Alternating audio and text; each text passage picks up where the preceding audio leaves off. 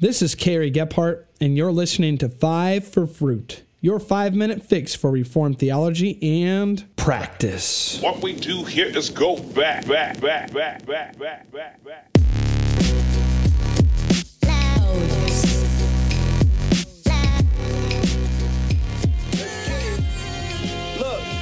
we're saved by grace alone, through faith alone, in Christ alone. We make them known through this microphone. I told ya, get your hands high, soldier, and praise God for the 5 solas. Scripture alone is the highest authority known. The Lord's on the throne, to God be the glory alone. I told ya, get your hands high, soldier, and praise God for the 5 solas. The question at hand. Welcome back to another episode of 5 for Fruit, a proud member of the Society of Reformed Podcasters. And I want to highlight one podcast on the network. The Reformed Outlook is a podcast hosted by my friend Matt Butts. He brings on a guest host every week, and they discuss subjects ranging from abortion to theology.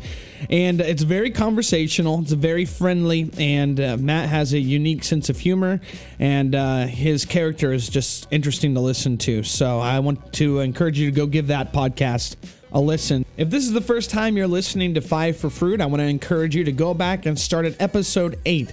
We're in the middle of a series answering the question, what does it mean to be a Reformed Christian?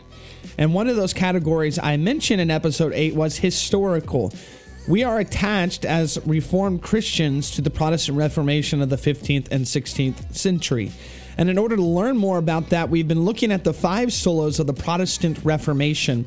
We've looked at sola scriptura, we've looked at sola gratia, we've looked at sola fide, we've looked at solus Christus, and here we are at the end, sola number 5, soli Deo gloria. To God be the glory alone. At the time of the Protestant Reformation, this sola was a response to a question about the nature of salvation and the purpose of creation.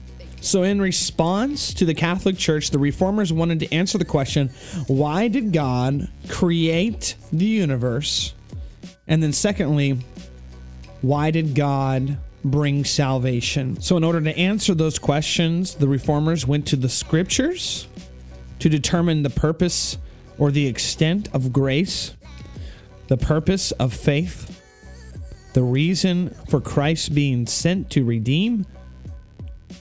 And what they found out and what they discovered was that the only answer when those things are examined is to God be the glory alone.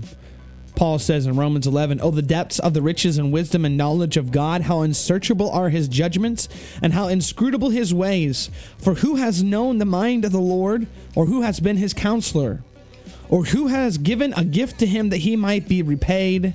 For from him and through him and to him are all things. To him be glory forever. Amen." So in today's day and age, if you hear things like Jesus couldn't bear the thought of eternity without you, so he chose the nails, we need to understand that the reason for God creating the universe and the reason for God bringing salvation in Jesus Christ is so that God would be glorified. The purpose of your salvation is not so that you can be saved, but so that God can be worshiped and glorified. And this is exactly what Charles Hodge says in his systematic theology. He says, "The end of creation, therefore, is not merely the glory of God, but the special manifestation of that glory in the person and work of Christ. As he is the Alpha, so also he is the Omega, the beginning and the end." That is soli Deo gloria. To God be the glory alone. Next week, I'm excited to have on pastor and author Nate Pickowicz to talk about his upcoming book, Why We're Protestant, an introduction to the 5 solas of the Reformation. Until then, may you bear much fruit to the glory of God.